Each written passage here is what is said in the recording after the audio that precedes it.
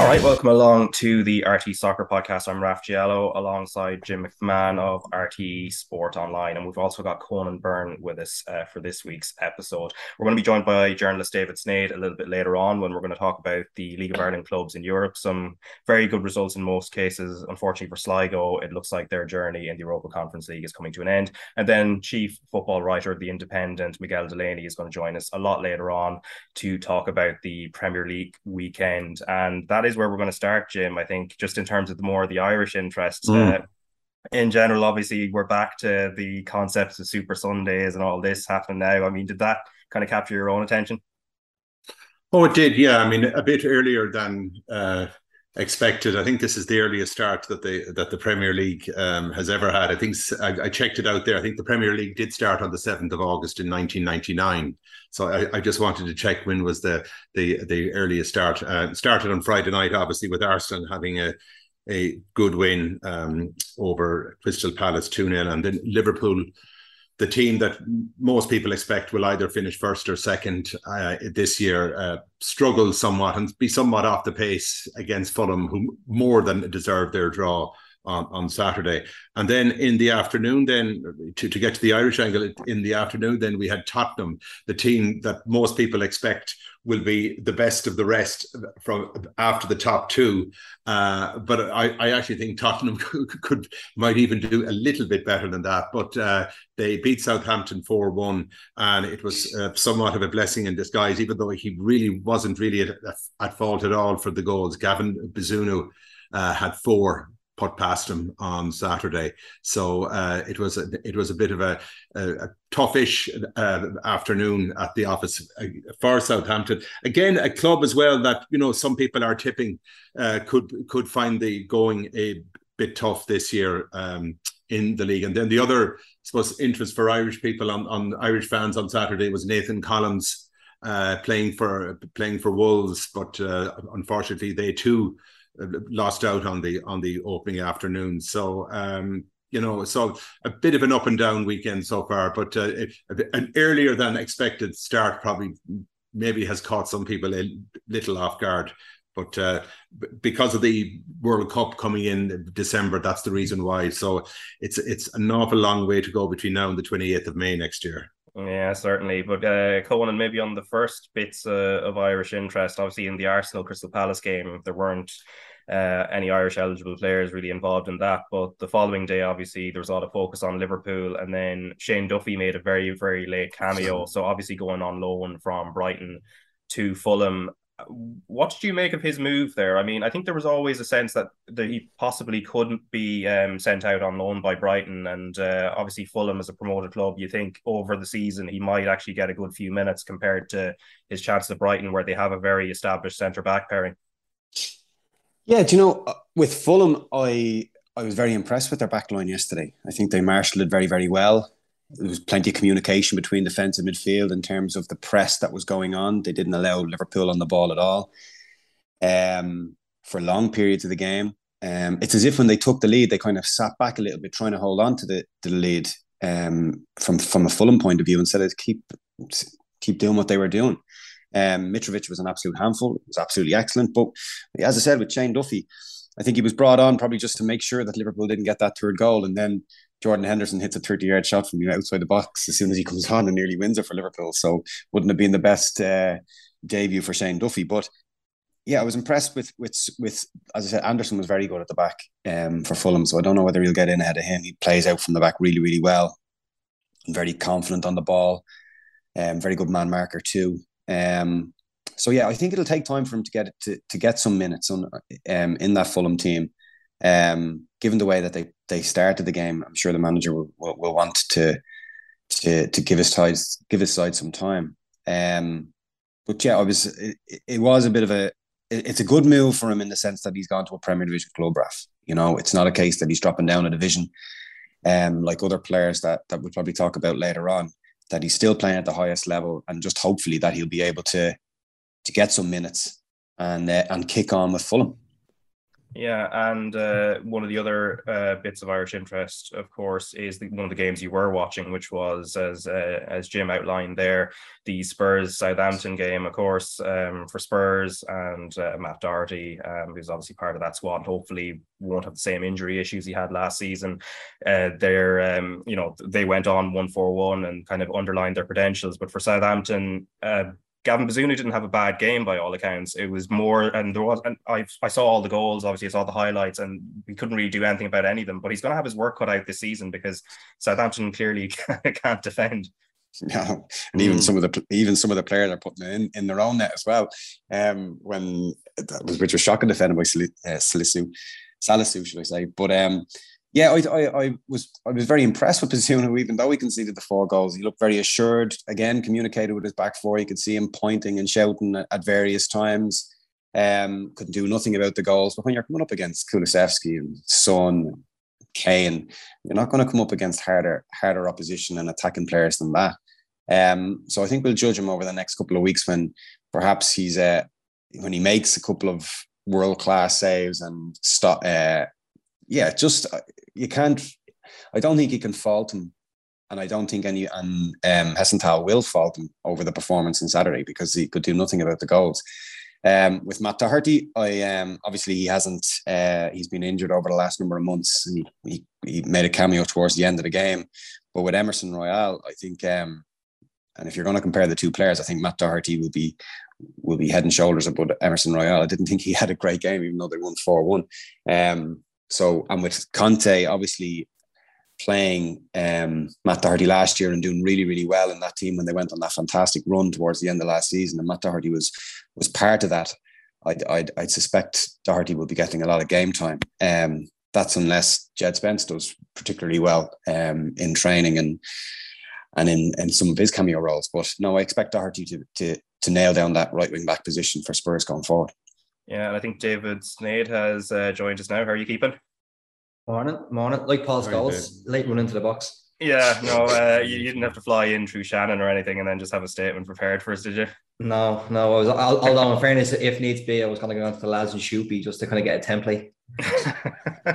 Yeah, they have a perfect one. Yeah, we were just talking before we get on to the League of Ireland clubs in Europe. We're just talking through the Irish side of the Premier League in terms of and Championship, etc., in terms of players involved. And we were just talking about Bazunu there, but also Nathan Collins making his competitive Wolves debut as well, which in a match I was watching when they lost to Leeds. Like, it's a great.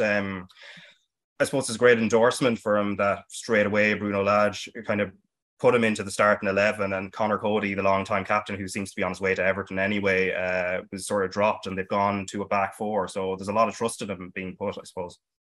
Yeah, I suppose it's one of them where, like, even during pre-season, like, a lot of talk was, well, how is it actually going to work? How is the defence going to shape up? It seemed as if, looking at it from the outside, it seemed as if Cody was the one who, right, he's the captain, he's the linchpin, and everything kind of revolves around him. But you kind of wonder, and things, obviously, a lot of things can play out in the background a little bit. You wonder, did they kind of go in hard for Nathan Collins now because they kind of realised that there was a chance Cody was going to be gone and they needed someone in there? Like, that's kind of maybe just a sense that I'm beginning to get a little bit now. I think they kind of realised something was brewing with Conor Cody, because even in pre-season, when a couple of their games, they kind of fluctuated between different formations, but also personnel, rather than you would think if you're trying to embed a new player, or it was getting me in quickly, but he was kind of not so much in and out, but they were mixing and matching. And I kind of got the sense now that maybe, as tends to be the case, stuff can be happening behind the scenes, and it's now coming to a head that Cody is leaving. But I would also imagine that they've kind of realised what they have in Nathan Collins as a player. Like, obviously the due diligence would have been getting done, and you're not going to be a captain of a side like Stoke in a championship at 18 years of age if you haven't got something about you. And then just also I'd say what could have stood to him a little bit from last year was just how patient he was, in terms of, like, there was no sign of him getting antsy or traumatized out of the pram when he wasn't able to dislodge Burnley's kind of me and Tarkowski. Like, he kind of was willing to bide his time a little bit and kind of just keep on working away. And even when Burnley were struggling, like, there was no ever sense that he was being a disruptive presence or anything like that. And yeah, obviously then the end of the season that he had with Ireland, clearly that would have obviously then come to the fore for people's thinking, because obviously Leicester City then stepped up their interest in him. And again, maybe that was perhaps why Wolves had to. Maybe they had to then say, well, you know what, we can't miss out on a target when they know that he was primed for possibly for somewhere else as well. So yeah, it's shaping up now with Cody leaving that it's going to be even more game time for him, and he is going to have to hit the ground running. Disappointing result, especially when you've taken the lead at the weekend. But it's going to be another big season. But like, you kind of sense with him that he can take it on, that he rises to these challenges, and you just hope that there's going to be difficult moments. He's settling into a new club. You just hope that he can meet it head on, as he has pretty much every other challenge since he's gone to England. Yeah, and he was decent over the 90 minutes. I don't think, pretty much like Gavin Bazunu, I don't think any of the goals really were, he wasn't exactly involved or at fault for any of them. But we'll come back to the Premier League in more detail. Miguel Delaney a little bit later on, but down the Championship, of course, plenty of Irish goals down there. Shane Long, James McLean, Sami Smodzic and Jimmy Dunn also all on target for their clubs. And then also Jason Knight in League One. This is an interesting one, David. Like, I think we would have thought by now he would have left Derby County, and then I was just looking at the lineup against Charlton. He's there at right back. I know. It's like Irish fans just want to see him get a move because they can see the potential that's in there. If you go back to that, like the Luxembourg game away from home, when he came off the bench and just made such an impact. But obviously that was at a point in the time with Derby where, even look at last season, maybe a victim of his own versatility, where he wasn't playing all the time. He actually got dropped out of the team for a little bit just because he had been playing so much. Like, I think timing is so important in football in terms of transfers, and I know Newcastle were kind of looking in and around even before, say, the takeover there. I don't think that could be something that maybe kind of looked at again, but I just think that ship might have sailed. I think, I know Patrick Vieira and Crystal Palace were assessing that as well. That was one that was being looked at, but again, that just seems to have gone quiet. But he still has time on his side, but what's gone on with Derby and the state they're in now, after obviously the new owners and all the rest of it, and for his own sense of progress, you hope he gets a move, but then at the same time, he can't be making one for the sake of it just to get back up to the Championship. It is about picking the right move for him, where he's going to be playing regularly and testing himself and being able to improve. But it is a big couple of weeks for him, I think, just in terms of playing. But then he's also, if you're looking at it, and if he's looking at it from the point of view of, he has to look at it from the point of view of what's best for his career, not just what's best in the short term in terms of Ireland. Like, if he plays for Derby County over the next few weeks, he knows he's not going to lose his place in the Ireland squad. Stephen Kenny has shown where if there's lads who are playing at that level who he believes are capable of playing higher and have that potential, then he'll do it. And he's obviously been a key part of Stephen Kenny's squad. So if the right move doesn't come about for him, I don't think he should be just saying, I have to get out of Derby because it's in League One and it's a club going through a lot of struggles, because making the right move could maybe be detrimental to him as well. He has to maybe just make sure that what happens next is basically going to suit him, because again, like Stephen Kenny spoke about this last week when he was in Tullamore, when he spoke to the media last week, and he said, like, leaving the last Ireland camp, he felt that there was a move imminent for Jason Knight. So something has obviously happened there where, again, as is the way in football, there can be moving plates and things don't go smoothly, but a move did seem to be imminent and it hasn't happened. But now it just has to be the right one, not going for the sake of it, because that could be more detrimental for him. Yeah, and Conan, in terms of the level that you feel, if he does make the move, as David says there, and where he potentially lands, I mean, obviously he's been linked with sort of mid to lower Premier League clubs, but also he's played in the Championship before. He knows that level, and you would imagine he's more than good enough to be up in the kind of higher end of the Championship. There was a link with Birmingham City a bit lower down the end, just I think as a John Eustace. But where do you think right now in his career, in terms of making sure he gets game time, but also that he's playing at a level that does match his potential, where do you feel more or less it'd be a good landing ground would be for him? I think he needs to start playing in his right position. I don't know if many people are going to be watching him playing at right back. And they'd be interested to know why he's playing at right back and why he isn't playing in his natural position in central midfield. He reminds me of I can understand why Patrick Vieira was after him, because he kind of reminds me a bit like Conor Gallagher, the way he gets around the pitch and his energy and work rate. But yeah, look, with Jason, there's not many Premier Division clubs that might look down at League One with a possibility of taking them from League One and starting them in the Premier League. That said, he did it fantastically well in the Championship last year. Brilliant for Ireland, as David said there. His game against the game when he came on against Luxembourg, he completely changed it. He was magnificent, and we all know his potential. But I think his next move will probably be a little stepping stone, a little bit like Josh Cullen. The way I think Josh Cullen has done really, really well at Burnley, but that's not his level. I think we all can agree that he's a Premier Division player.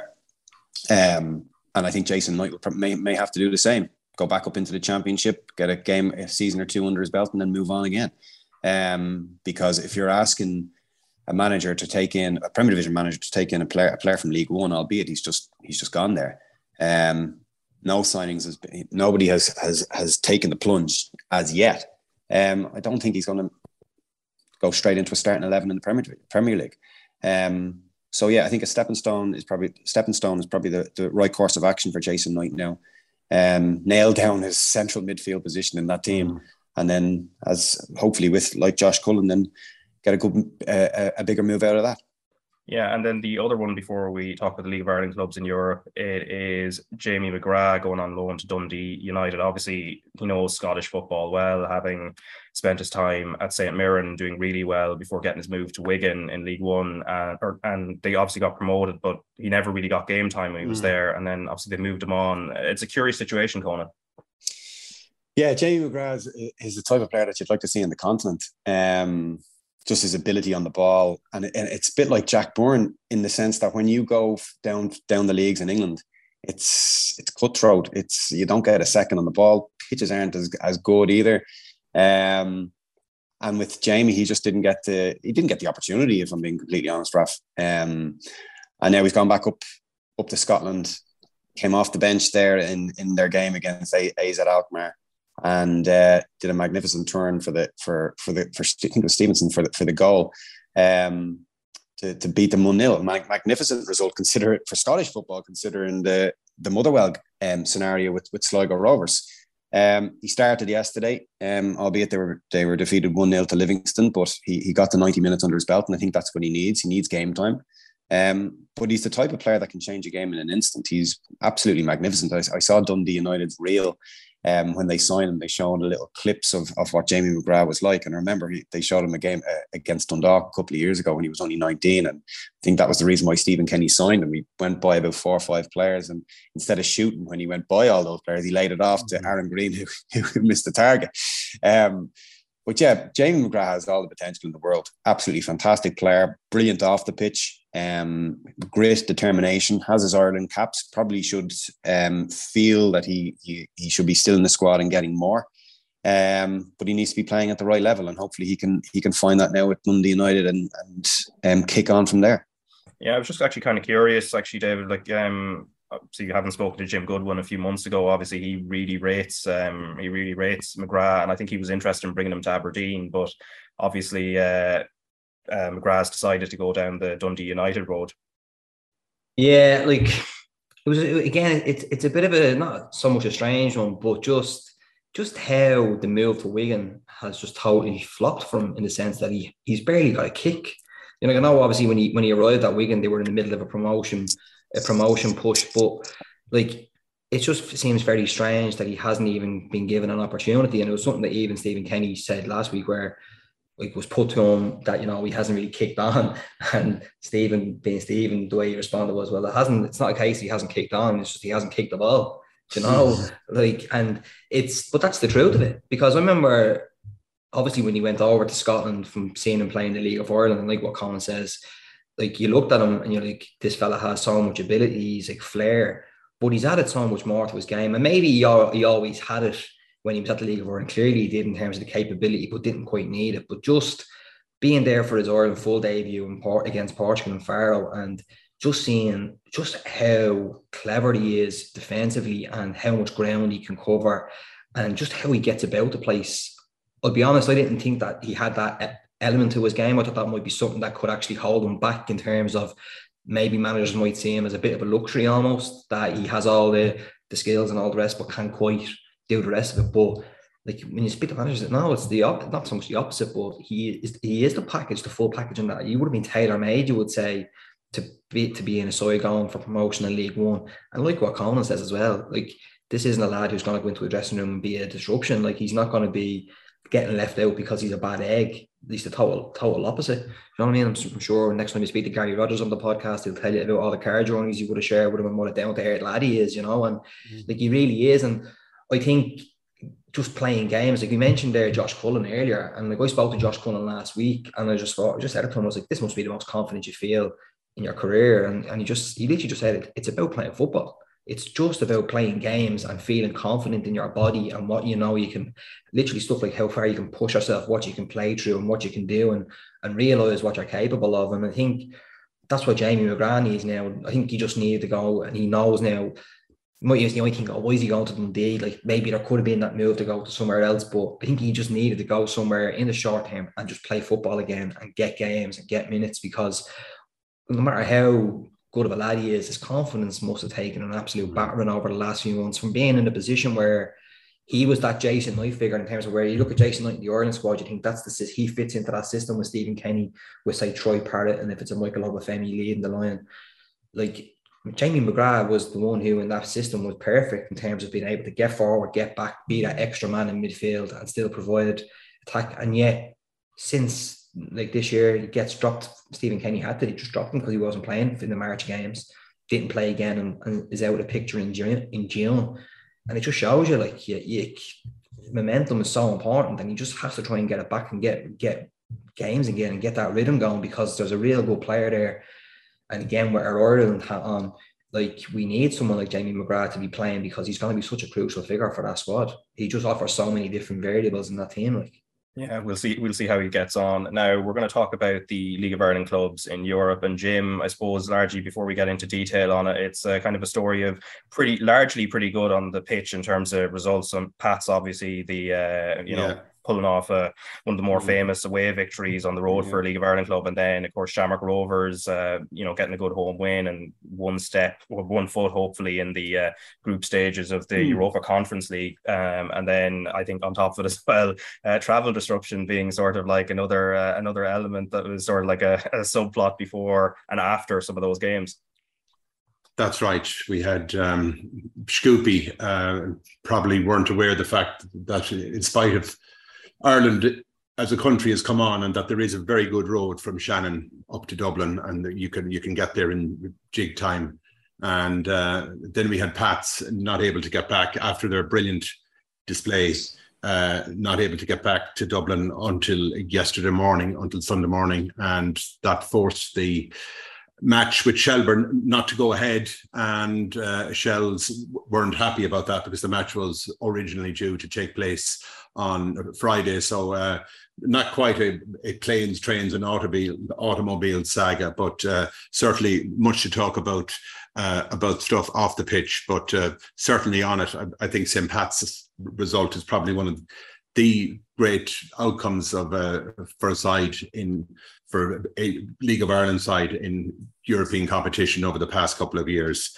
And it would be a great shame now if they can't seal the deal, even though it will be tough, that goes without saying, on Thursday night. And I think for Shamrock Rovers to get that third goal late on, and a cracking goal it just gives them that little bit of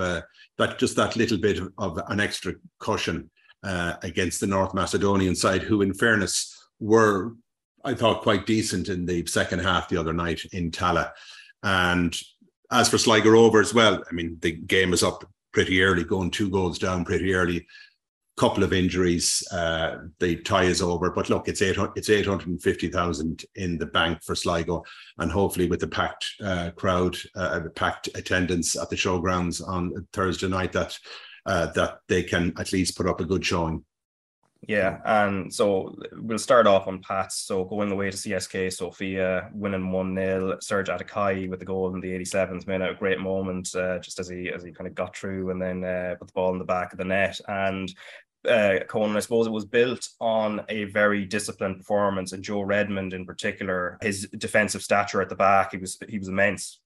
He's been absolutely superb, Raf, throughout the season. But mainly in the last couple of games in Europe, he's been absolutely superb, because they've reverted to a back three with wing backs and then the box in midfield with Owen Doyle leading the line up front. And he's just marshalled it so well. I think the captain's armband that's been put on him since the European game against Mura at home has really brought him forward, because his leadership qualities on the pitch and with Gravosty and Brockbank either side of him, he's been absolutely immense. Garces, who scores for fun in the Bulgarian league, didn't get a kick. Now I don't think Garces was expecting such a tough game against Joe Redmond, so he'll up his game. Look, CSKA Sofia, I think on the night were really poor, very lethargic. They played like it was a pre-season friendly. Probably thought, like Mura, that it was going to be a walk in the park for them, and look, it wasn't at all.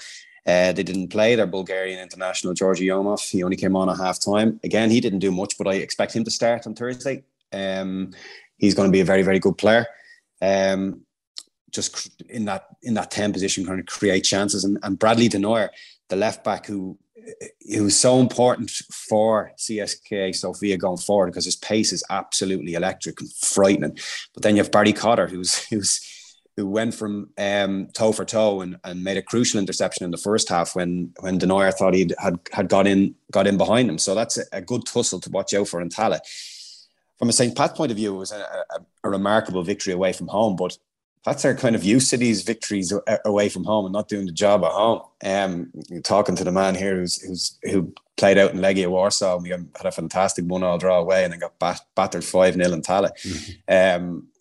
And I think that has to be taken into context here, is that St. Pat's have played 10 games away from Richmond Park, but at a home stadium, and they haven't won a game in those 10 games.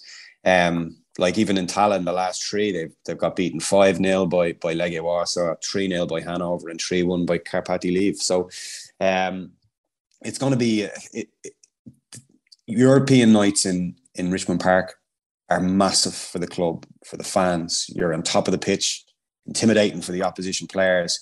But when you're in Tallaght, it's like a normal venue. You're playing away from home, from a St. Pat's point of view. So it's a hindrance straight away. But they have a 1-0 win to grasp onto. It didn't, like, CSK are going to improve. I think we can all agree on that. But I think Joe Nang, Joe Redmond, Adam O'Reilly, that kind of spine of the team are going to be so crucial. And just going to the goal, Raf, very quickly.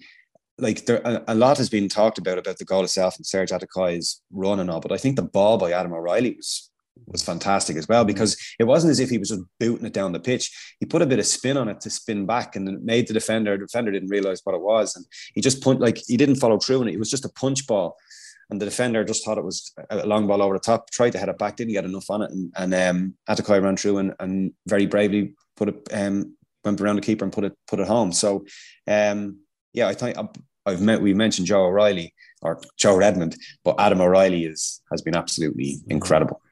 Yeah, and the template for this second leg, as you said, obviously the game is taking place in Tallaght as opposed to Richmond Park, and does that almost automatically turn it into that presume they're going to have to counterattack anyway, given the fact that it's CSKA who are goal down in the tie, but that it almost feels like another away tie, so it's almost same template as in Sofia, just obviously a little bit closer to home.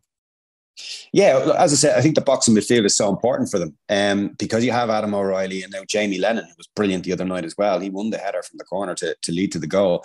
And I think the two of them are absolutely spot on in terms of how they play with each other just in front of the back three.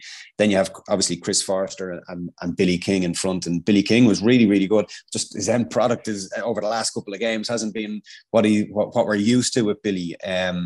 And then with the wing backs, Anto Breslin, Barry Cotter, you have pace there, you have energy, you have fitness, stamina, you have all the ingredients necessary for those wing back positions to push up when needed to.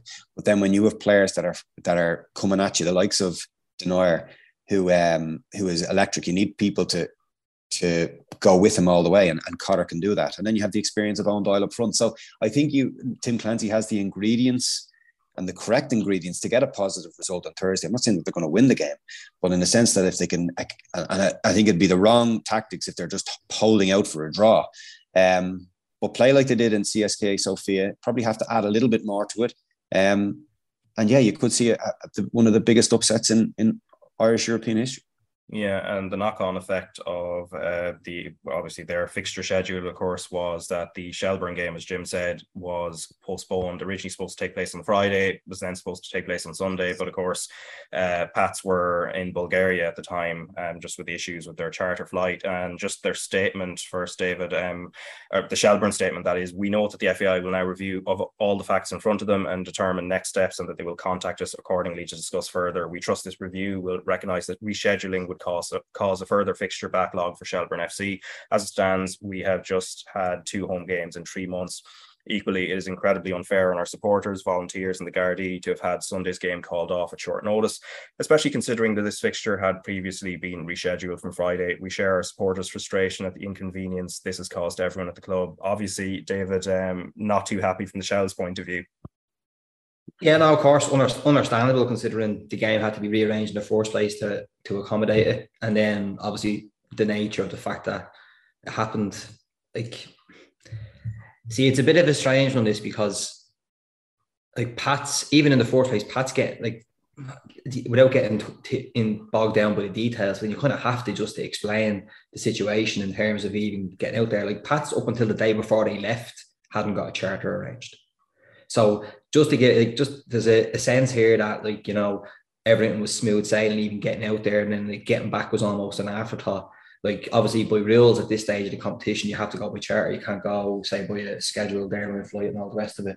Like, the day before Pats left, they were still arranging getting a flight out there, and they knew it was an issue. Like, they could only arrange that one-way charter flight. And even speaking to people who work in that industry, because again, everything needs context. If you're dealing with it from the point of view of, well, why did this happen? Like, literally organising aircraft and organising staff to actually legally fulfill a flight is actually very difficult at the moment, you know. And I know there was some suggestion that Pats wanted to try and even get a bigger one, a bigger plane, so they could maybe get fans on it and then be able to get back. But then even that wasn't feasible. And then just the nature of the fact that once they got out there, the company who they'd been dealing with for the last while were then working like mad to try and even get them back straight away all after the game and do it. And it just proved impossible, even just sourcing that aircraft and sourcing staff to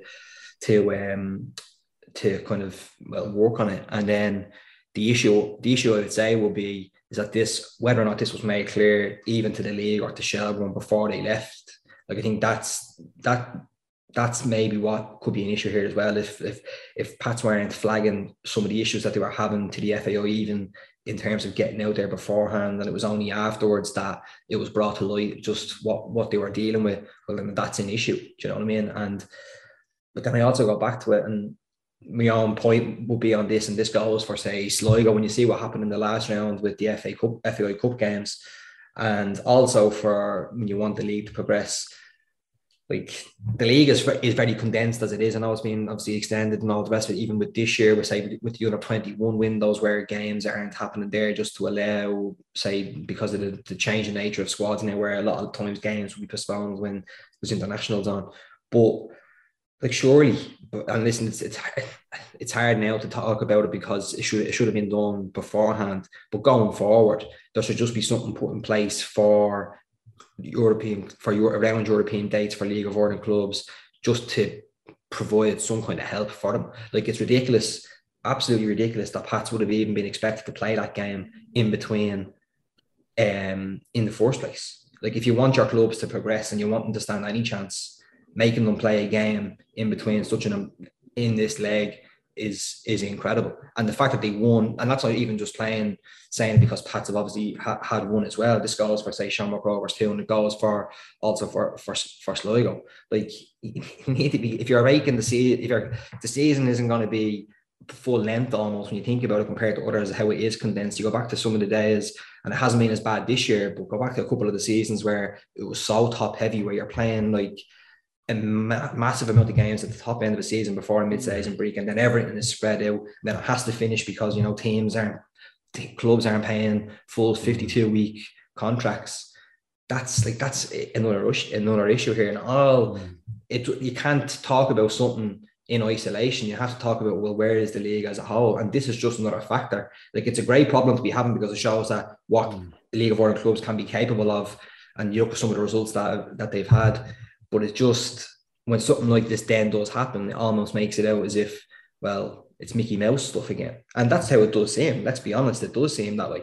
And you can't help but feel, obviously, a huge element of frustration for Shelbourne in terms of the amount of games they've played over the last little while. I think it was two home games in 3 months, yeah. Like, and also when you think about it, like, think about the revenue that they've lost out on. Do you know what I mean? It's so important for cash flow and all the rest of it.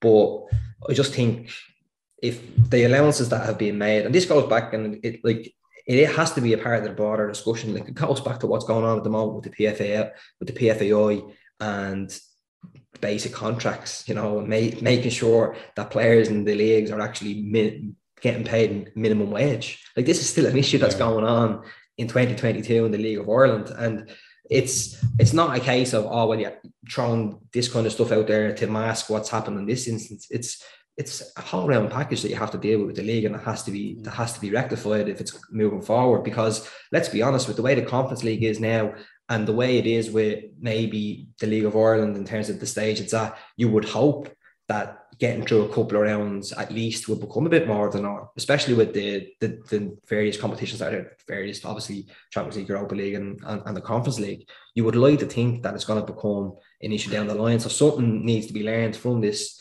That's the phrase in rugby, isn't it? Learnings and work and all the rest of it. So, but genuinely, it does just in terms of making sure something like this in the future isn't seen, where I don't know how you would do it. But sorry, David, is it should they just make a clear diktat and say, right, if Pats have got to this stage that their game against Shelbourne doesn't happen, that game will be put back? Well, see, I personally would say, like, surely, I don't know how it would be done with licensing and the fixtures and stuff, but yeah, like, surely if like clubs get to a certain stage in Europe or in and around it, they can be 3 weeks for those clubs. And then, but then the issue with that then again, James, is the fact that some clubs don't even want to play players in pre-season. Some players, you know what I mean? Some clubs, and I'm not saying Shelbourne are one of them, but some clubs want the season as short as possible. Exactly. And they want it crammed in, as many games crammed in as possible. But if you're going to have a league that's actually respected and can thrive and is looked upon as professional, when, let's be honest, the whole league isn't professional. It's not. Like, you've got top end of it, middle end of it, that maybe is, but like that can't be the case. And you've still got, like, as I said, and I'm sure Conan will have maybe a greater understanding of this as well, when you've still got the PFAI fighting for basic standards that have been going on for the last decades, then that's part of the issue. It really is. And you can't, again, I'm saying, you can't have one topic without bringing up all the rest of it, because it all plays into the one. We're going to see how that fixture backlog is, assuming St. Pat's get through. Now, again, they've got a tough second leg to play in the Europa Conference League, but if they do get to the playoff, of course, it'll be Brøndby of Denmark or FC Basel of Switzerland, two pretty big clubs on the European scene. Meanwhile, just very quickly on Sligo Rovers, they, off the back of two great legs against Motherwell in the second round, ended up playing Viking of Norway, lost 5-1 away from home. Zlatko Tripic and Samuel Fridtjonsson scoring the 2 early goals, and then David Cawley laid on with a consolation. But Conan, just on this one, I know I think you'd mentioned Zlatko Tripic as a player to watch out for from a Sligo point of view, but obviously when we look at it, obviously the result is a blow and they are definitely going to be going out. But at the same time, there has been some progression. The fact they got as far as they did, and when the dust settles after a few weeks, they'll be able to look back at this European journey with a bit of satisfaction. Yeah, look, Tripic is their best player. He was magnificent on the night, a goal, and I think he got 3 assists as well. So he was their danger man, and I'm sure John Russell wasn't too happy with conceding 2 early goals in those 8 minutes. But they're the only European team that apart from Sligo, obviously, that have played. Scoopy had their game postponed. It was the opening day of the North Macedonian League this weekend, and they had their game postponed along with CSK Sofia as well. So I think Viking are kind of quietly confident that they're going to get through this tie in the showgrounds, and they made 4 changes from the team that defeated Sligo, and they drew 2-0 with Sandefjord, having come in 2-0 down in the second half. And Maya Traore, who who scored in Stavanger on Thursday night. He scored again. He came off the bench at home last Thursday. So I reckon he's going to start. But yeah, look, Sligo got a magnificent victory yesterday. I think they have to concentrate now on getting back into Europe. I think that's the most important thing now for John Russell going forward, is that, yes, it's probably going to be too much of a task against a team of Viking to score 4 goals, albeit they did in 2014 beat a Lithuanian side 4-0 in the showgrounds. But I still think, obviously, with the quality within the Viking dressing room and squad, that even if they manage to get a positive result in the showgrounds, that they'll be doing really, really well. So their focus and attention will be turning to domestic matters from here on in. Obviously, being knocked out of the FAI Cup hasn't helped. And yeah, they'll be striving to get into that European spot so that the journey continues next year. Yeah, for Shamrock Rovers, anyway, the journey, regardless of what happens in this tie in the Europa League against Shkoopy, that will continue. Obviously, they have the fallback of the Conference League, but they might not need it at all because, of course, they won 3-1 at Tala in the first leg against Shkoopy in the third qualifying round. So 1 foot in the playoff round. Graham Burke with a penalty on 13 minutes, then Dylan Watts doubled it, and then Kevin which is not spelled Kevin as we would understand it, of Shkoopy, pulling one back just as Shkoopy were sort of getting control of the game. And then at the very end, Conan, I mean, Gary O'Neill's goal, well taken. Like he had another long range shot earlier, but this one was just beautifully taken and really kind of a great moment, not just in terms of how it was finished, but also just that in a way it almost sets up that second leg where they do have that extra cushion.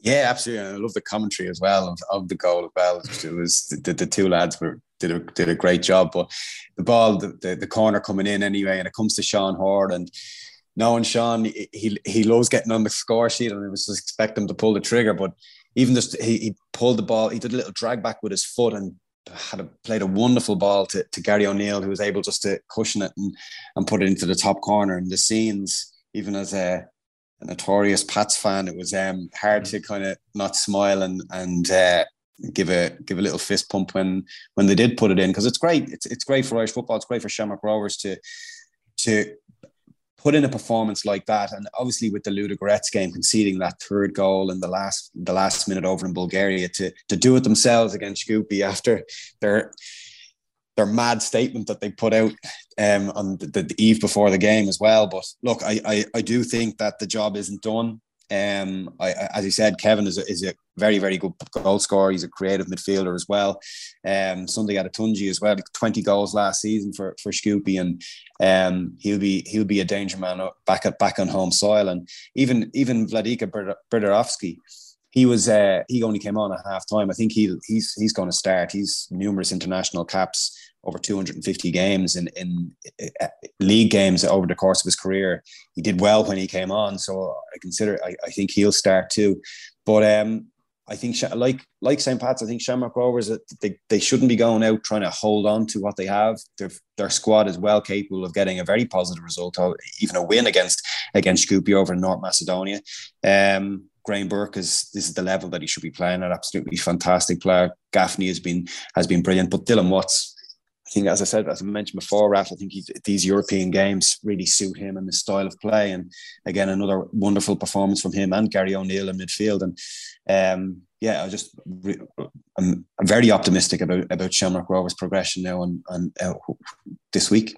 Yeah, another shout out as well. I think Chris McCann, of course, as well, had a brilliant game in midfield there. Now, he did pick up an injury and had to come off. I think also Graham Burke had a muscular one, and I think Burke's was a little less serious from what Stephen Bradley said earlier. But McCann, just in these type of European games with his experience, it's invaluable, and it does show, because once he went off, then Shkoopy seemed to get a bit of a stranglehold of the game, and you were wondering what direction it was going to go, obviously, until that goal at the end, or the sending off, and then obviously O'Neill's goal at the end. Yeah, like Chris McCann is a fabulous footballer, and I suppose if you're ever going to see him, you'll only see how good he actually is when you don't have the ball. So let's take, for example, if you're watching it on TV, you won't see how good a job Chris McCann is doing. You'll only get to see that live, and you're looking at him directly, because what he does for the Shamrock Rovers team in terms of his movement, in terms of dictating play, in terms of tracking runners and communication. It's so key to that side. Now, they don't lack experience in that area. Obviously, Gary O'Neill and Dylan Watts, they played against F91 Dudelange 7 years ago in the Europa League for UCD. So these lads, that midfield trio have great experience at this level. But with Chris, it's just that, I'm not going to say the age profile of him compared to the other two, but he's played a lot more games, Championship level with Burnley, Premier League level, and he's a wonderful footballer. But as I said, if you're looking at him on telly, you don't get to see the real Chris McCann. You can only see him when you're watching him live, and that's where you really see the quality of his play. And you know what, on that way with Chris McCann, if it's one of them where we always get the sense with him, it's one of those great what if kind of stories, because if you go back to say around 08-09, he was part of the Burnley team under Owen Coyle, like promoted to the Premier League. The team that was doing really well and started the Premier League, and in the first month did his cruise ship when Burnley got up and stayed up. He had a great season in that first year, but he was like their main man. And if you think back to that time around then, obviously Trapattoni was the manager of Ireland. He's just coming in. Like, you've got Chris McCann, who was just a left-footed player, young, was getting around. Like, he just had so much going for him, and then he had a couple of really bad injuries that just knocked him back. And then obviously still went on and had a great career at championship level. But it is one of those, I kind of look back thinking you never know what could have happened if that injury hadn't happened. Because even back then, and it's amazing what can happen in the space of 10 years, but even back then, one of those injuries was a lot more career threatening than it even would be now. Obviously it still is now with the recovery and all, but like Colin's right, when you see him play, like the age profile, I think you only short of calling him a now lad, but compared to the rest, but he's just a class act. And when you see him play, it's just, especially for midfielders, like, it's just brilliant to watch him play. Like, yeah, so Shamrock Rovers 1 foot in the UEFA Conference League group stages, should they go through, obviously, but also they have the card also within the Europa League itself of getting to the playoff round if they do finish the job off. Karabag of Azerbaijan or Ferencvaros of Hungary waiting in the next round. And then domestically, there obviously were games. There was the Shelbourne Pats game, as we said, which was called off, but at the top, near the top end anyway, Dundalk and Derry City drew 1-1. Patrick Hoban with a late equaliser after James Akintunde had given Derry an early lead. Then Finn Harps beating Drogheda United 3-0, Mihailovic, and then McWoods with a brace later on. So that's kind of crucial down the bottom end ahead of a big game between UCD and Harps this weekend. And then Sligo Rovers, after that first leg in Europe, coming back home, and then with Max Mata scoring the brace, beating Bohemians 2-1. So very briefly on this, Conan, because I know you have to shoot off fairly quickly, but at the top end anyway, it's a result that Shamrock Rovers, busy with trying to fight the good versus evil thing over in North Macedonia and being on the evil side after what Chuki have said. They'll be delighted by the results between Dundalk and Derry City there. Yeah, absolutely, and seeing Pat Hoban do what he does best, I'd say there was a big cheer around some houses around Tallaght and Ringsend, if you want to go down that road. But yeah, it was absolute textbook from him. Really poor defending from Derry City and Mark Connolly in particular. He just dropped too deep, dropped it inside his own 6-yard box from a left from Stephen Bradley's cross. And playing with Stephen Bradley, you'd know that he's left-footed, so you'd expect him to step up. But he didn't. He stepped back and allowed Pat Hoban coming across him. But what a finish, what a goal. 9th of the season. He's still the best centre forward in the league, in my opinion. Just he's such an all-rounder. His strength, his hold-up play, he can drop into the 10, bring others into play. And he just scores goals. Like, I think this is going to be his 5th season in a row where he hits double figures. Now, when as a striker, you should be doing that, but he's suffered some injuries over the last number of years as well. So to still hit double figures every season is pretty impressive. And yeah, with Finn Harps, it was a great win for them. It takes them back off the bottom of the table after UCD climbing above them last week. It's the first win in 12, absolutely crucial. The first time they scored 3 goals at home, first time a player has scored a brace for them this season. So all good for Finn Harps this season, this weekend, going into the game against, as you say, UCD next week. That's going to be massive. Really looking forward to that one. And then with Sligo, I think it was a tentative affair. I would have liked Bohemians to get started on the front foot, knowing that Sligo had a bit of an excursion and a bit of a trip and a bit of a game on Thursday against Viking, and they didn't. They kind of a tentative affair early on, and obviously they got the goal in the second half through John O'Sullivan. But I think the substitutions that John Russell made at halftime were absolutely key. He brought on obviously Max Maida, who made a huge difference, and their new signing Robert Burton from Dynamo Zagreb on loan. But with Max Maida, he went into the centre forward position, and they dropped Aidan Keena into the 10, which is something that I probably wouldn't suspected from Aidan Keena. I would have always said him, he's a number 9. He'll fox in the box, score goals, but he was really, really good. And Max Maida took his goals really, really well, and a fully deserved victory, I would have said. But with Bohemians, I think it's 10 out of 24 games this season that they've taken the lead. They've taken the lead in that they've dropped points, and it's just unacceptable. Now, I think with the players that they brought in, this might be just a once-off, because these type of events were happening earlier on in the season. Keith Long has brought in some really, really good players, and I think hopefully from a Bows point of view, you think it's going to be a once-off, because Max Maida did change the game when he came on. But yeah, I still need to see more from Bohemians. Their last few wins have been teams around the bottom of the league, and they're struggling with teams above them. Yeah, and just very, very briefly, obviously in the first division, then Galway drawn 2-2 at Wexford, Cork City beaten Athlone 6-1. It looks like, again, like the gap in the table on paper doesn't look massive, but obviously there's a couple of points, but obviously Cork City having the game in hand, it looks like they just have that little bit of a grip on it. Yeah, it looks like that, and Wexford causing more upsets now with their play. They love going out to the west of Ireland anyway. But yeah, Conor Barry against his old club with 2 goals. The first one was absolutely fantastic. Great finish, catching the keeper early and off guard. But as you say, Cork, 3 points clear, game in hand, scoring goals for fun. Barry Coffey with a hat-trick. Josh Owen as well, he getting a second goal in consecutive games. And Rory Keaton as well off the mark. So yeah, very, very confident that Cork will do the job now. But Galway will be kicking themselves that they didn't take the 3 points against Wexford. But they will be happy with Rob Manley scoring goals. They needed himself, and Stephen Walsh are doing particularly well, and Waterford on their coattails, but a little bit further afield from the top 2. Very good. Anyway, Conan, we'll let you go. Obviously, your journey now isn't going to be as arduous as Pat's journey back from Bulgaria, but we'll let you get off in time anyway. So, look, thanks a million for coming on this week.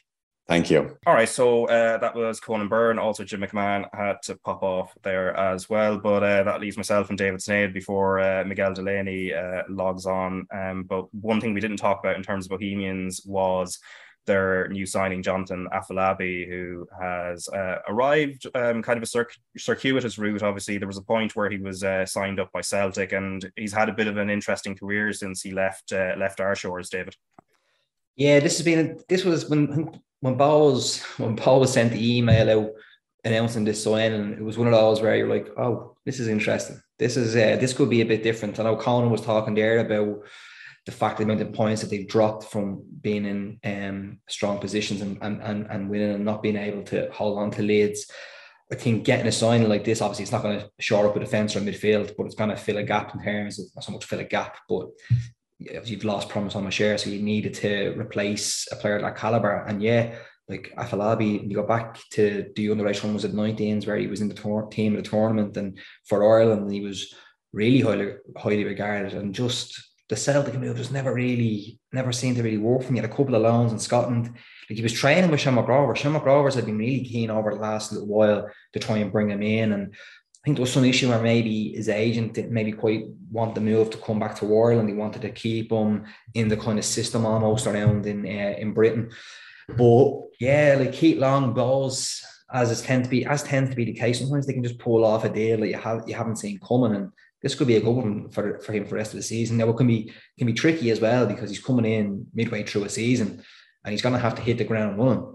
But he is a player where if things can click for him, he's going to excite lads and he's going to score goals. And it's a common theme, but we spoke about this with other lads. It's one of those players where, especially at his age and the position he's in, about learning the game, getting that sense of a rhythm in your game, and just feeling confident in yourself and getting those minutes. And Bowles will definitely give him that. And if he can deliver goals, all the better for it. But it's just it could be a very interesting subplot for Bohs for the rest of the season if they are going to try and kick on and finish the season strongly and possibly have a cup run, because you get the sense now that's something that's going to really need to help save their season, considering how it's gone, is to maybe deliver a bit of silverware. Yeah, they have Dundalk on Friday, and then the other fixture at the same time, 7:45 kickoff, Drogheda United against Shelbourne, and also UCD and Finn Harps, as I said. And then also this would have been bigger maybe if Derry City hadn't had that fall off in the middle of the season. But Derry City against Shamrock Rovers, so Rovers obviously will be somewhat distracted by the second leg in Europe, so it's an opportunity for Derry City. But again, as we said, Shamrock Rovers looking at that result midweek at the weekend between Dundalk and Derry City. I mean, they have a bit of a cushion. Well, that's it. Like the way to see, as you mentioned it yourself, Raf, like the way the season's kind of panned out, you are hoping that Derry would be able to maintain. It would have been very difficult for them to maintain that early form where they weren't unbeaten, but when they were top, but the manner of the fall off, and wasn't it at that point where they, I think it was like 7-8 games where they didn't win, and they just I think in fairness, I remember speaking to Rory Higgins after a match at Talca Park, which probably was a few months ago now, which is probably the last time Shells played at home. But and even Rory Higgins, he was kind of saying, listen, he knew there was going to be bumps in the road, but I don't think he was quite expecting the nature of how it has gone. For his team, maybe again, a handy little reminder. Obviously he needed to bring in Mark Connolly as well, considering they lost Hall. But yeah, like Rovers, like Stephen Kenny mentioned this, but again, I'm going back to it, but Stephen Kenny made a point last week. Just doesn't seem as if there's a real strong challenger to Rovers at the moment, and we give them something to think about in the league. And they can go, and we're talking about fixtures and all the rest of it as well, and the fact that obviously Derry made sure that this fixture still went ahead on the day it was scheduled to go on. But yeah, like the thing is, you just expect with Rovers, like the squad they have, the experience that they have, and the depth that's there, they could go there and still get a result. Like there's still a sense of a greater amount of pressure on Derry to go and deliver, because they need to, especially in front of those fans, and getting a sense of momentum that they just haven't, other than those early parts of the season. It's just kind of flatlined a little bit, and it's kind of a bit of a story of the season domestically, really. Like you're kind of looking at it thinking, it just seems as if Rovers are not so much. I think sleepwalking to the title is a bit unfair, but I just think Rovers are going to be able to almost play within themselves and ease themselves to another title, which just gives you a bit of an indication of how far ahead they are of the rest of the challengers. Yeah, which makes obviously the cup, as I think as we said about Bohemians, it makes the cups as huge for the likes of themselves. Well, Derry, Bohs, Dundalk as well. I mean, just to have that extra thing to shout about in a way that maybe obviously over on the other side of the water, an FA Cup doesn't really add any. Liverpool were almost disappointed to win one. Yeah, like it's one of them where, I don't know. I think the cup still has a bit of a luster here. I do think in terms of like the day that's in it and all the rest of it and what goes around it, but there is still that sense, especially for a club like Rovers now. And like it's almost for them, the cup should be part of the season. Do you know what I mean? Rather than the be all and end all. But for like say the likes of a Dundalk or a Derry at the stage there, that under say Stevie O'Donnell or Rory Higgins, the cup can be a bit of a platform, a bit of a catalyst for something else. But the fact that Derry had already shown what they could be capable of consistently over a few months, that's what they need to get back to. And that's going to be a bigger thing for them for the rest of the season, as well as obviously winning a cup. If they can show that they can get back on the horse after being just so poor for the last couple of months, that'll be a big thing going into next season. But it's just disappointing that we're on the 8th of August and we're already talking about what they should be doing to try and make a challenge for next season, Yeah, and also in the Women's FAI Cup, Bohemians beat Sligo 3-1. So that Sligo had obviously had a great weekend last weekend by shocking Shelbourne, and Shells though got back to winning ways, beating Peamount, their great rivals, 3-2 to make the semi-finals. Gemma Quinton with the late winner, and then Wexford beat DLR Waves 3-1, and Athlone, who are having a brilliant season, beat Cork 2-0. And I think this is a cue also for Miguel Delaney, who has joined us. We were just talking about FA Cups there on a weekend where the Premier League has made its grand return, so an unwelcome mention. But how are you, Miguel? Good. I was at Manchester City yesterday, well, at West Ham, who were playing Manchester City, in what I felt like an ominous exhibition for the rest of the season. And just it felt like I must say, having seen the Fulham game the previous day, which was really entertaining, showed how Fulham could put it up to Liverpool, kind of a real bite about it. This was so dull. I mean, because the whole match just felt like basically City comfortably waiting until they had an opening and just taking it. Now, there's a few murmurs that all is not well between Moyes and the West Ham squad, so that could be part of it. But even then, like, it was just... It essentially, as soon as City decided to raise it, they scored. It was only twice. Because even the first, just before the first goal, there was one move which came from a lovely Haaland touch. De Bruyne had a goal ruled out for offside. Then the second one was where Haaland finally makes one run like that. He's released. West Ham come penalty, smashes it into the corner. So, like, well, you might usually say a penalty is a cheap goal to get his first. It came from his run and the way he took the penalty as well. And then the second goal was just... the second goal, actually, in some ways, it's a classic Haaland goal. But it looks like it's more worrying for everyone else, just in the sense that that's actually something City have missed for the last few years. And that so much of football has been this kind of, this kind of flowing collective, and so much possession and passes until they get into a position where someone cuts it back to the edge of the box, and another player is arriving to score. Whereas with this, now if you step out against City, rather than kind of, sit back and try and stop them passing through you, but if you step out, how many times are we going to see this happen this season? It's a bit like kind of Gerrard and Torres, or Gerrard and Owen, where it's going to be De Bruyne just slipping a ball through to Haaland. And that's it. And like, I do worry that's going to be the case for the start of the season. And by the time the World Cup comes around, even though it could disrupt it, they could be well away. Yeah, and even, seeing Haaland in the flesh within this system, Miguel, there were, even on TV, I think there was a moment where before Gundogan played that ball that led to the penalty, I think there was one earlier where Haaland looked a little bit frustrated that the ball wasn't released as quickly by Gundogan before. So there are still little teething problems within the system, but once that starts to click, that is going to be quite scary for everybody else. Well, there is something there in the sense that even after the game, Guardiola wasn't completely willing to indulge the kind of all the gushing praise for Haaland, because he was talking about how, I want to improve him as a player. Obviously, loads of managers do that. If you want to go as far back as kind of Ferguson with Andy Cole, how he turned him into something other than a goal scorer.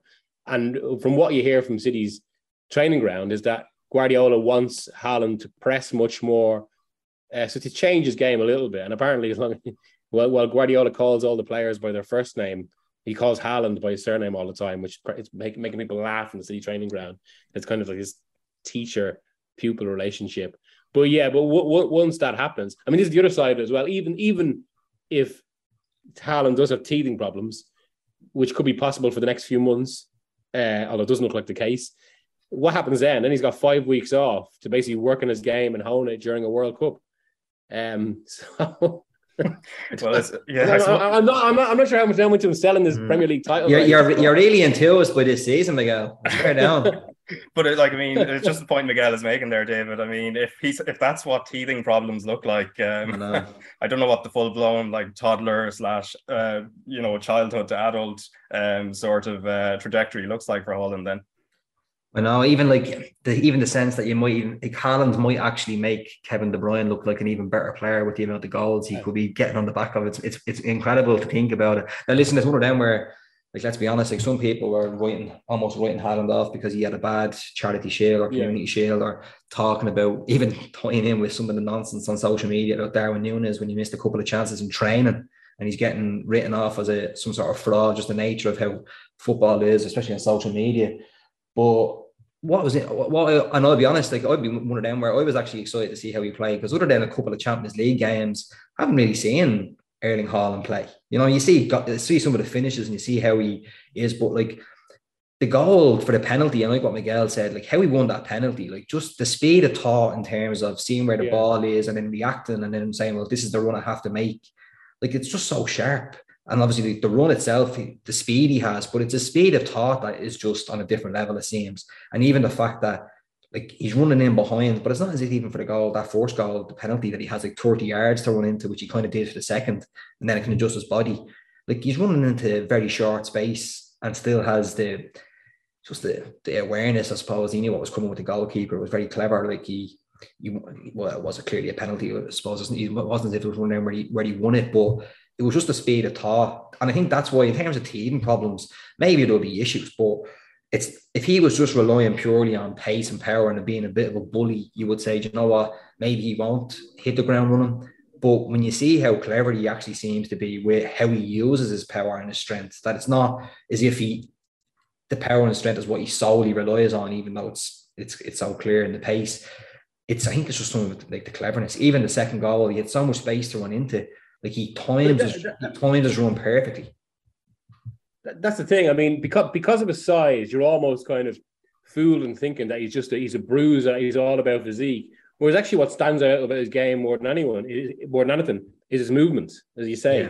And even I love the way he took that second goal, which is basically, I mean, he didn't even take a touch to set him. He actually set himself with his own movement and kind of went around the ball. And then just the easy finish. It was so good, wasn't it? And it's one of them where I think now by rights, I think Cavani had the mantle of you had to talk about his movement every time you spoke about him. But that's now where it'll be at with Haaland. You know, it is, and like even not that you despair for what could happen in terms of like it's almost as if you see what happened in that. And Miguel mentioned it, like the Fulham Liverpool game, how entertaining it was. I don't think a City Fulham game would be as entertaining because I think City just have something else about them where they can just grind teams a lot more than say a Liverpool. I think that almost listen, it's the first weekend in the season, and it's going to be a mad season because obviously just going to be the break with the World Cup. But I think and maybe we'll touch on what's happening with West Ham. It does seem ominous, and maybe it could be that first weekend where everything seems great for some clubs and brutal for the rest. And the natural order will be obviously where players will come in and out of form. But the nature of what City squad is, they have such a good squad, they can deal with that. The one thing I would say in that is I think you're absolutely right in the World Cup. This for all we naturally draw perceptions from the first weekend just because we've had 2 months without football. No. 2 months without football in England again. 2 months without football in England. Well, and actually, even there, and even then, there's been the Euros. Yeah, I've had the women's Euro, so I've been a disgrace for me, and I went to games. But sorry, 2 months without the Premier League, should I say, or 2 months without seeing the teams. Yeah. But I think it's probably underappreciated just how much of an effect it is because we don't know how this World Cup is going to distort things. I think quite a lot, and even if you look at that, we just thinking about it yesterday, like most of City's players, and above all De Bruyne at this age, now he's in his 30s, are probably going to be starters for their team in the World Cup. A fair few of them would at least get to the quarterfinals. That's going to have a big... Whereas Liverpool, I think, only have 2 certain starters who are Van Dijk and Alisson. Even Thiago, because he has injury issues again this week, he may not start for Spain. Henderson may not start for England, which even if they're away for a long time, just obviously takes away from some of the intensity, means they're not quite as emotionally involved either. And that I mean, even if City are 10 points clear by November, as an example, just because it's almost like one of those old Argentine seasons, South American seasons, with a first half and a second half. Because the Apertura and the Clausura kind of thing, yeah, exactly, just it's so different in that regard.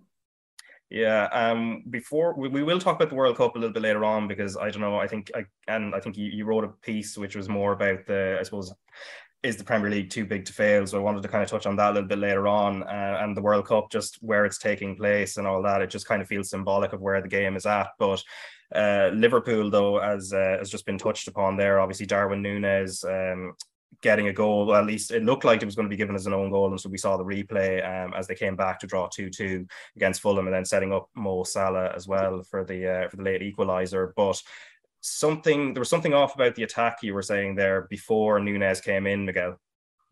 Yeah, I mean, I suppose in one of those situations, it felt like when even though he's brought in Núñez for that sort of money, just because it's the first game, it's amazing how often managers do this. It's almost like the first game they'll always stick to last season and introduce the new signing as a sub or whatever.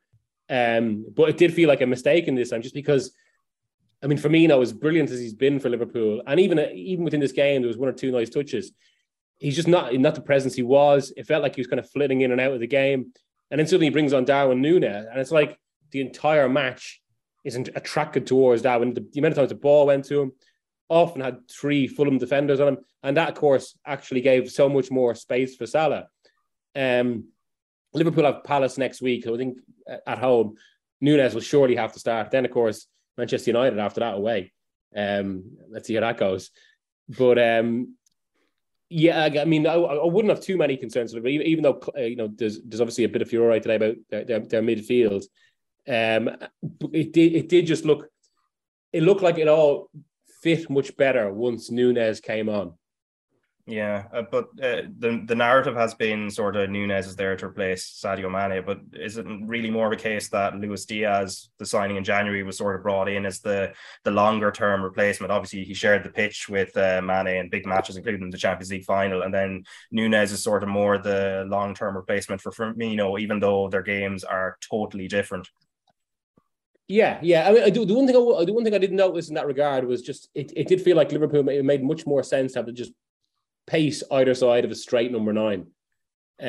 Now, I suppose that will mark a bit of a difference just because, I mean, the nature of the old forward line, and it is such a change for me. Like that can't be discounted either, just because, I mean, the last half decade has basically been dominated by that forward line. I know it started to be broken up, as you said there, with the introduction of Luis Diaz, but there's a difference between one of them being in and out of the team and one of them leaving, as has happened now with Mane.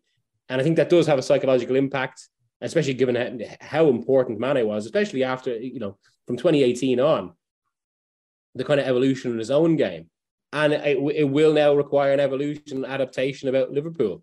And one thing about Diaz as well, I mean, he's so electric to watch, but there's still that slight sense he's a little bit lacking in finished product almost, or something, which could be seen actually for their first big chance of the game. Firmino put him through when he hit the post. And this isn't denied that he's a brilliant, impactful player who's superb, but it does feel like he's not the finished article yet.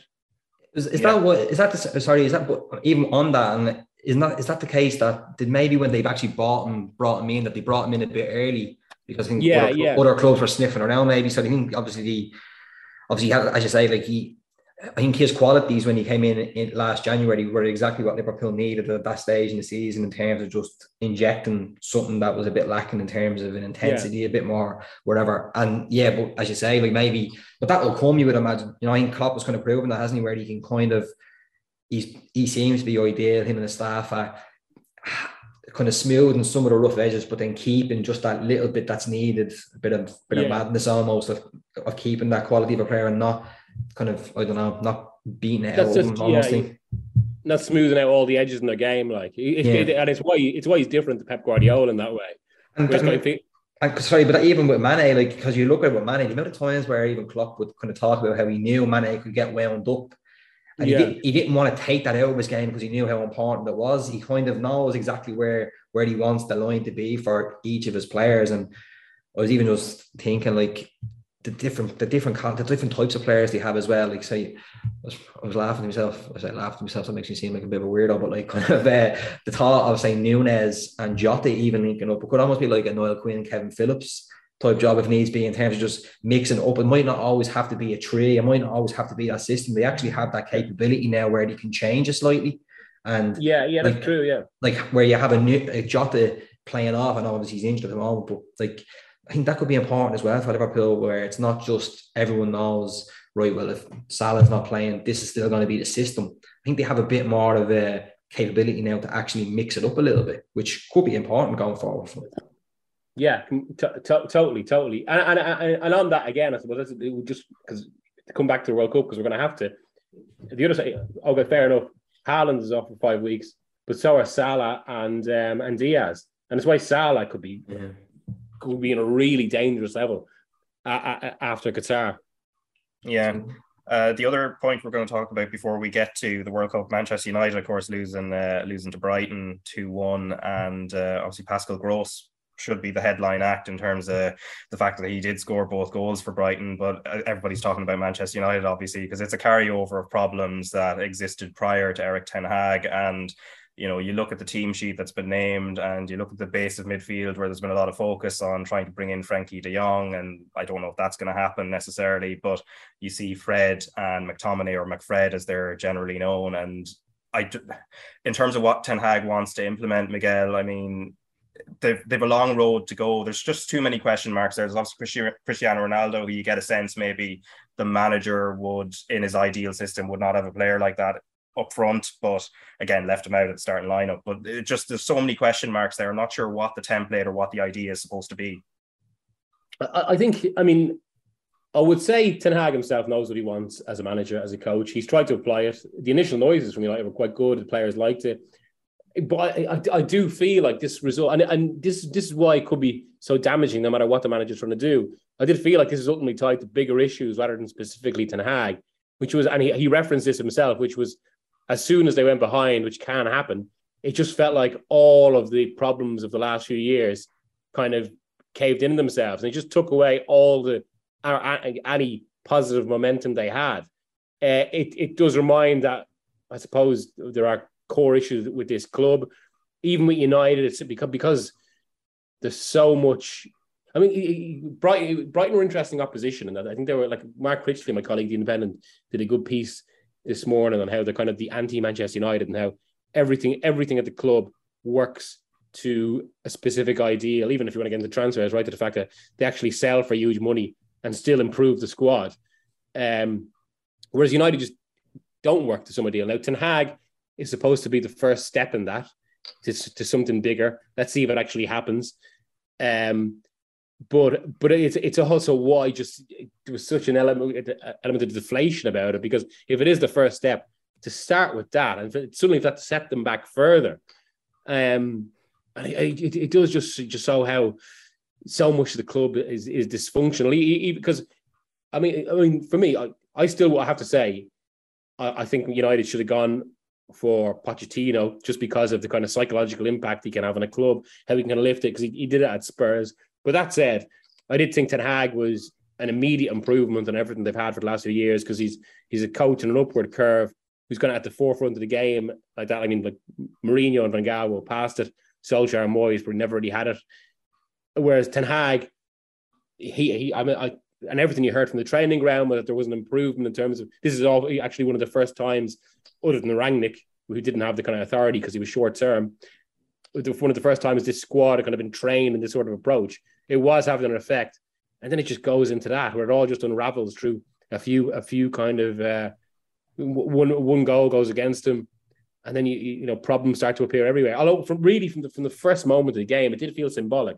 Like I'm not one of these that thinks it's necessarily a problem that Lisandro Martinez is 5'8". I mean, everyone's pointed out now that Cannavaro was even shorter, but it still was conspicuous that first moment of the game, Brighton trying to launch one over his head, and even if that didn't really expose Martinez, Brighton used it as an opportunity to just get at United and press, and that set the tone for the whole game. Yeah, and the wider issue as well when it comes to Manchester United is there still a sense that there's that kind of cult of the manager, in a sense that maybe doesn't exist as strongly at other clubs. And it's kind of looking at the transfer market and how they've dealt with it. Obviously, he's going back to what he knows, which is obviously understandable in terms of going for, as you said, Martinez, and then players he's worked with at Ajax or within the Dutch system. But we look at all the managers they've had before, they have brought in, even going back to David Moyes, bringing in, you know, Marwan Fellaini, and it's maybe not part of the long-term plan of the club, but it is part of the long-term plan of the manager. And a lot of the planning seems to be based on who the manager is, as opposed to where the club and the philosophy is supposed to go, as with Manchester City, where you would imagine there is some sort of succession planning when Pep Guardiola does eventually leave. I mean, if you look at what City were, I mean, for 5 years, the club had been built up so that Guardiola was ready to walk into a perfect situation. Now, that was obviously aided by the fact that they're owned by a state, had huge infrastructure even before financial fair play came in. We United, I mean, and really, this is what United should be doing. They should be reshaping the entire club while making the right appointments to kind of placehold and keep them in the Champions League places while it happens.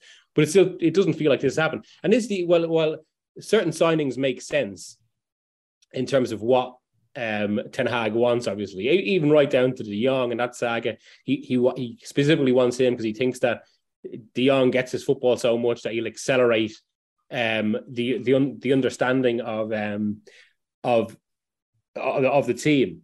But it still feels like it's just basically it's going to what the manager wants rather than something that fits into an overall ideal the manager himself should fit into.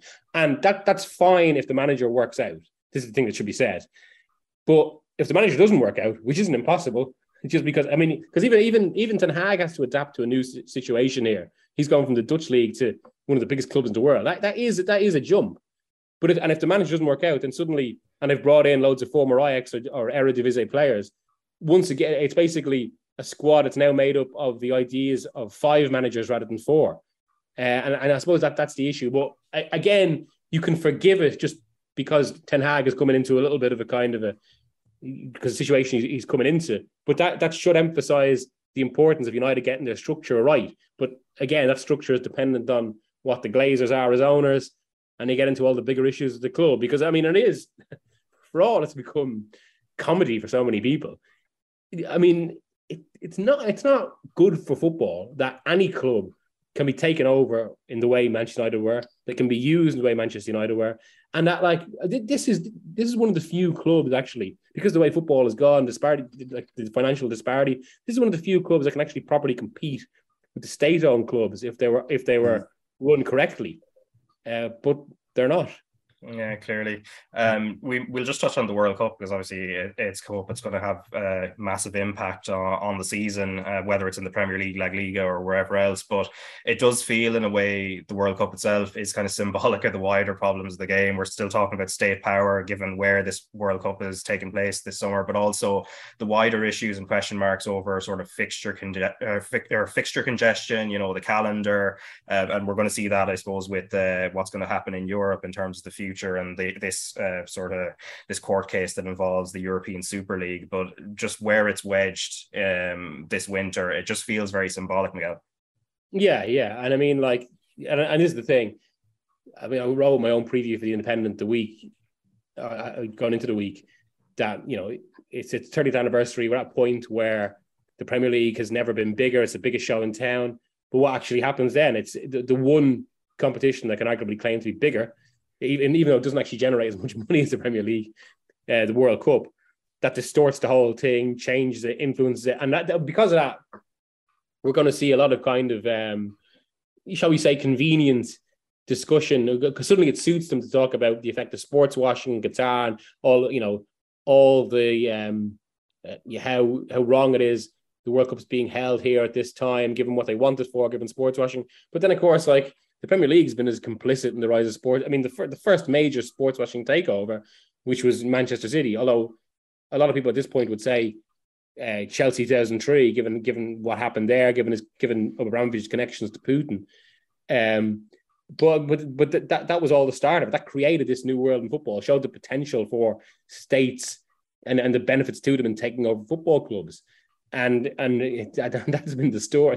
Like Manchester City, we started off talking about how ominous the first game was. Well, again, if they win the title this year, it's 5-6 and 3 in a row. And I know United did 5 and 6 under Ferguson, and he did 3 in a row twice. And financial disparity was part of that, but particularly the second time.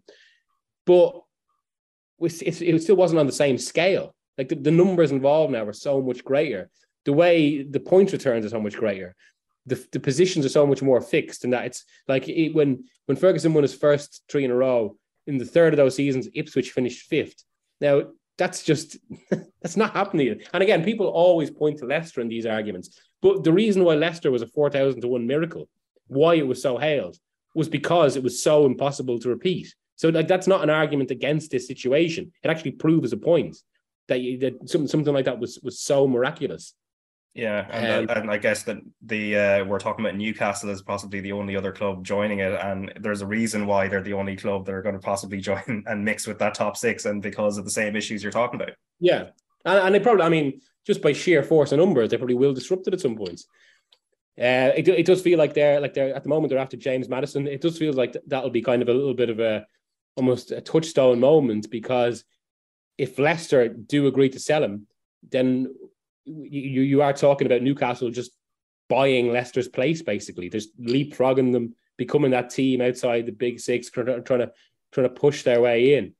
But there's been an interesting dynamic there, of course, because Newcastle, because of their owners, they haven't. They've been fully conscious that anytime they go for a player, every selling club, particularly in Europe, just bumps up the price by 10 million, whatever.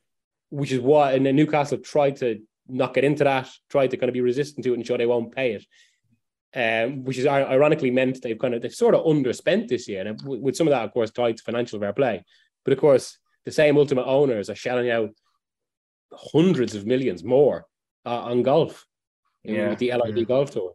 Yeah, and also their involvement in Formula One, as we've seen in the last couple of years as well. But the other point, of course, with the growth and continued growth of the Premier League, and I don't know where this, whether there is some bubble here that will be burst at some point, but you made a point in your piece that it's threatening to hollow out European football in the way European football hollowed out South America 3 decades ago, quickly absorbing everything of worth elsewhere. That is kind of a scary thought. I mean, we've seen how the leagues in Brazil and Argentina have been impacted by that route that the vast majority of any players with any inkling of talent end up playing in Europe and at progressively younger and younger ages. And if we're seeing the same thing happening on the continent, even in, if you're to go to clubs like, and obviously there's more to it than just that, but, your Steaua Bucharest, who could go on and win a European Cup in the 1980s, or even Dynamo Kiev, who could maybe 25 years ago compete. These are all falling by the wayside, and it's basically the Premier League and even the likes of La Liga. Lots of clubs below the big ones in La Liga and Serie A are sort of left by the wayside.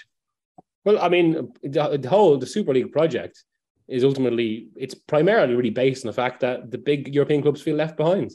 That this is their way to kind of compete again, and that shows where. I mean, and it's interesting actually as well, because you referenced it there, but at the moment there's this court case. Well, it's not even reached the court case yet. The latest has been it's to decide whether it will go to actual court. And basically, this is the future of football side of it. And the current case is that the Super League are trying to argue that UEFA have a monopoly, a business monopoly, through their ability to create, or through their sole ability to create competitions in Europe. And obviously, what all these clubs want to do is just make up their own competitions and earn a fortune off it, and make up things like the Super League. Now, of course, UEFA would argue, or their big defense in all this, is that monopoly is necessary because it isn't a normal business. This is the culture of Western European football. That sport isn't a business in that sense. That's a fair argument. It's certainly the one UEFA should be putting. It could well be powerful in court, but it depends on whether the court takes a purely contractual or technical view of this and looks at it in terms of purely business, or takes an ideological political view, which is accepting the position of sport. But the current attack line or one of the arguments made by the European Super League is that how can UEFA say that they are actually defending that this is necessary for the culture of sport, where they've overseen a culture where 90% of football's wealth is in a very few small pockets of Europe. I mean, that, and they're actually, obviously, I don't think the Super League project is right. I don't think particularly with the way it was announced last April. But there is actually merit to that argument that how can the culture of European football be where just all the money is funneled into one, and it becomes self-perpetuating. And that's where UEFA could potentially lose, where we could be getting into a situation where UEFA is broken up or something like that. Not necessarily the clubs would just be able to go and create their own competition, but that things start to fracture a little bit. But yeah, cool. We're getting into a lot bigger debates there, I suppose, in this weekend's Premier League. I wonder how naive it is of me to think it, but when you look back to last year when the Super League was announced and the plans for it, but look at the reaction from the fans. Yeah, like the nature of, and it wasn't just one club or whatever, and there was clubs. I'll be honest. You look at, say, Chelsea, who at that point, and how their fans reacted, probably at the forefront of actually protesting against it. So much of what they like. Maybe it's purely naive of me to think it, considering that maybe obviously there's going to be, you would imagine, TV. They're not going to be relying on, say, the attendances and all the rest of it. But the nature of how across Europe it did seem to be totally, it seemed to be from the outside. Anyway, I don't know. Maybe it was different. And you look at, say, maybe Barcelona and some Real Madrid fans actually, because of more so Barcelona, realize what's actually going on with their own club and how far they are falling behind. But the nature of how it was totally just seemed. Fans seem to be absolutely disgusted by it, and the nature of the protests, like that's not going to go away, even if, like, you know what I mean, like that will, I think, maintain. And it's those fans who are on the ground. It's those fans who will actually be going to games. Yeah. Because it's not as if they'll be able to fill stadiums purely with tourists. They just won't be able to.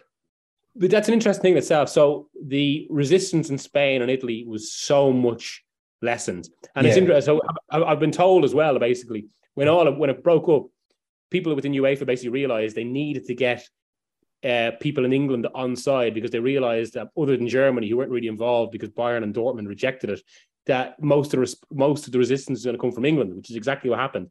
And it does make me think, especially now, given the fallout, given it's at the very least temporarily harder for these clubs, for the English clubs to go into the Super League. I would say if it actually happens and this court case develops in this way, which is still a few years off, I would say that any future Super League would be a Central European Super League with, say, the big ones involved, Barca, Juventus, Real Madrid.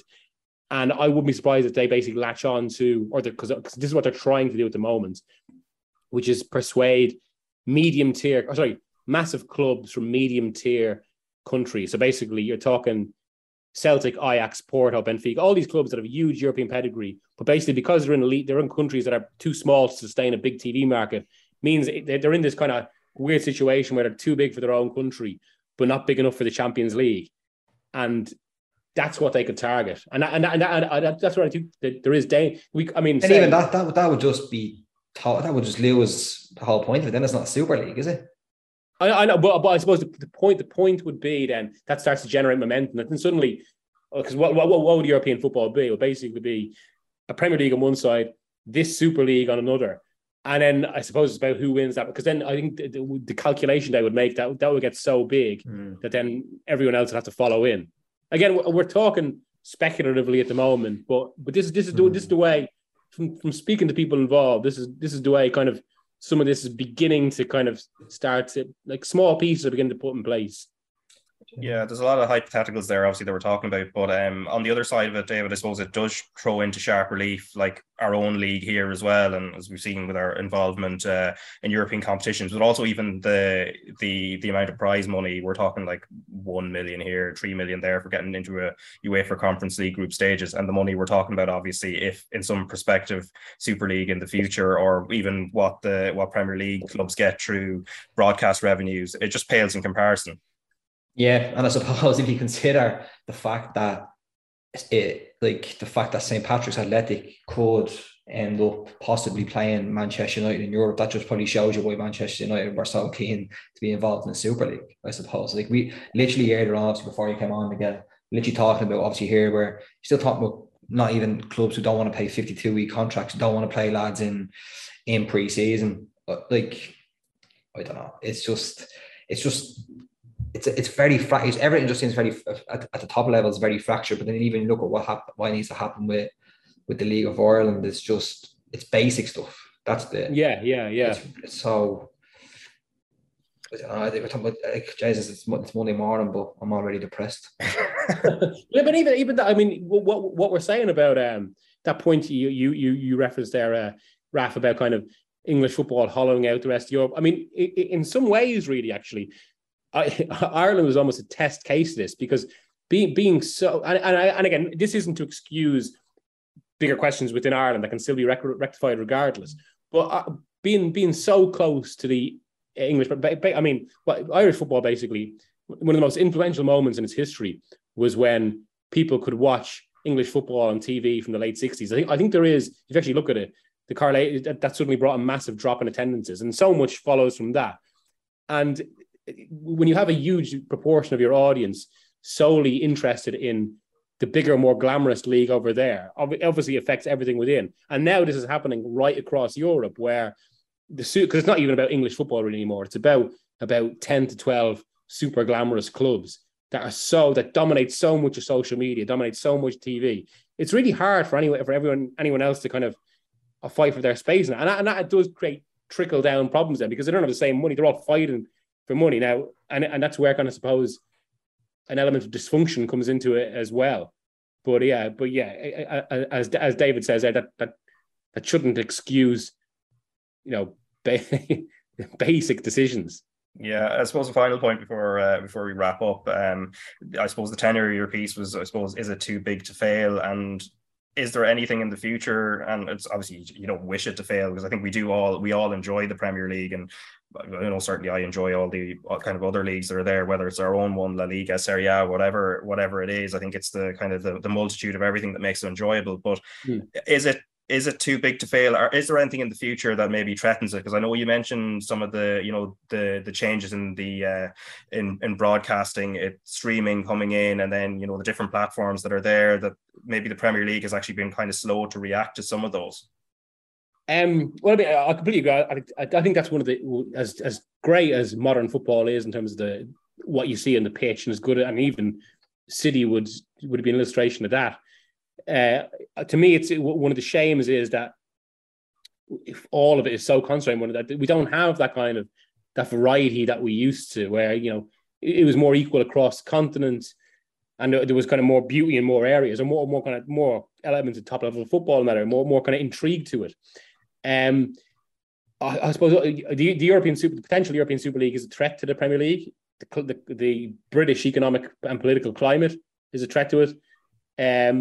But really, what it actually comes down to is, I suppose it's a quite simple equation. The Premier League's strength is based on its immense broadcasting revenue. So the biggest threat is whether that broadcasting revenue is affected. Now, for the moment, that doesn't look to be the case, but we are seeing huge changes in the broadcast climate, which is basically, I mean, the football broadcasting model is based on structures from 30 years ago, which is basically national licenses. And that's happened. That's still, and that's how the Premier League generates so much money, because they sell, they sell their rights to individual broadcasters in each country or each market. Whereas that's now in a world where media is kind of increasingly globalized, where people want kind of instant streams, and that's going to present a challenge. Now, you do have to innovate to keep ahead, but this is the issue, I suppose, when something is so open in this way, that it's much more difficult to innovate, and specifically for the Premier League to actually vote on innovations when you're earning that much money, because no one wants to risk undermining what they've got. And that means other leagues, and so this is what you've heard, like so Spain are actually being really creative now, and what next? And they've got like entire teams devoted to kind of looking into this. And then for a good few years, we think, oh, that's not going to make any effect. And then suddenly, like what happened to the Premier League in the 90s, all of a sudden there's a switch, and one potential area of broadcasting, whatever, is more influential than another. And then one league is suddenly, they've got years of a head start.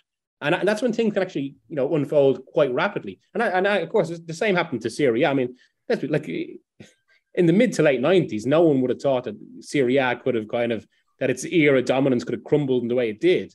But yeah, here we are 30 years on, and Serie A, okay, it is actually having a slight resurgence, but it's been a bit of a joke for the last 15 years. And this is Italy, the great, like one of the great football cultures. So I suppose, yeah, it's why even the Premier League and even all this product and all this money, they can't get too complacent either. Yeah, and I suppose one final point on that as well, I think maybe the advantage the Premier League has, I think you referenced it in your piece as well, is obviously it being part of the Anglo sphere. Obviously that opens it up to the US market, and also globally, given just the preponderance of the English language in comparison to any other language. Maybe Spanish maybe comes a little bit closer to it, but the fact that globally I think English is sort of like the language du jour, that sort of that does give it a sort of that extra bit of advantage that maybe Serie A and Italian wouldn't necessarily have. And even that perspective, I mean, Spain used to dominate Latin America, especially I suppose this is always shown with the way Ronaldo always wanted to go to Real Madrid, Luis Suarez always wanted to go to one of Barcelona, Real Madrid. Whereas now, even I remember, like, when I was like being half Spanish and we go to Spain every summer, 25 years ago, very few people could speak English. Now, as is the case across the world, all the young people speak English, which only kind of strengthens that cultural framework for the Premier League. Yeah, which is frustrating, because anytime I want to practice my Spanish, they come back with English. Yeah. And it's like, well, I'll have to just stick with the one language instead of the other couple of ones that I've learned. But anyway, Miguel Delaney, thanks a million for taking the time, and also David Sneyd, thanks for coming on this week. No bother.